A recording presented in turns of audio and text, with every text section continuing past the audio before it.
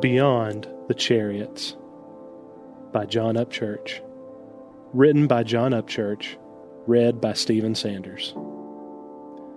If you've heard of Eric Liddell, you probably know him as the Chariots of Fire guy. The Scottish Olympian famously turned down what most people thought was his best chance at a gold medal, the 100-meter dash. He did so because the trials for the race fell on a Sunday, and he wouldn't budge on this matter of faith.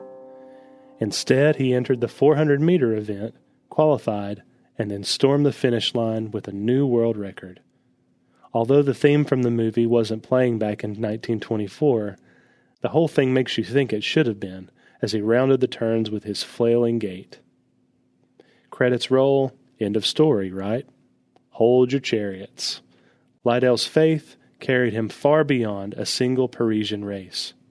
After the Olympics, Eric gave up running completely. At least that's the type of running done on a racetrack. Instead, he focused on a much greater race. A year after standing on the platform in the Triumph, he arrived in China as a missionary and later as a pastor. No endorsements or bling, just an impoverished country and a chance to share the good news.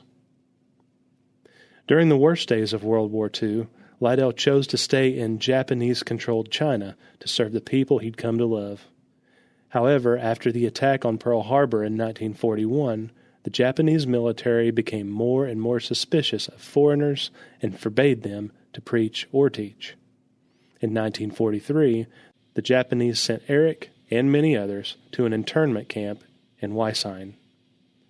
Even there, though, the preacher continued leading others in worship and being Uncle Eric to dozens of orphan children.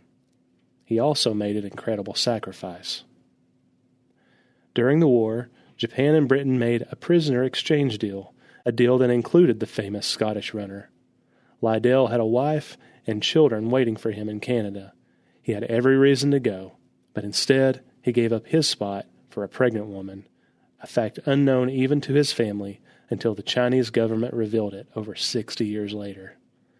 Eric himself would never tell either, because he died of a brain tumor in 1945, not long before the war ended. His friends at the camp didn't remember him as the Olympian. They remembered him as someone who did what God called him to do. Liddell realized that this world has nothing on the kingdom of the sun. We can win accolades, money, fame here, but none of it can touch the far, far greater rewards of Christ.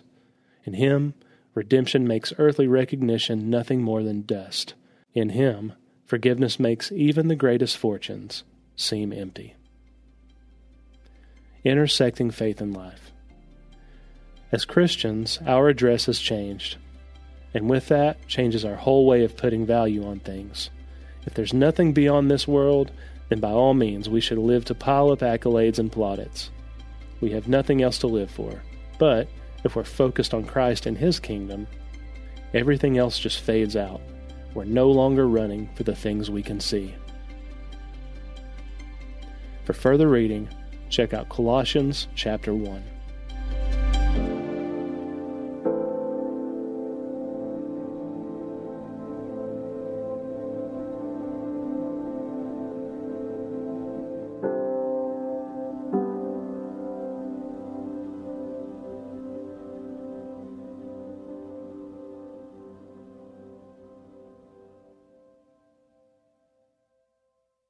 Hey there, it's Carly Mercourier, host of Therapy and Theology, a weekly podcast that explores popular topics and questions related to faith, feelings, and spiritual formation. Subscribe at lifeaudio.com.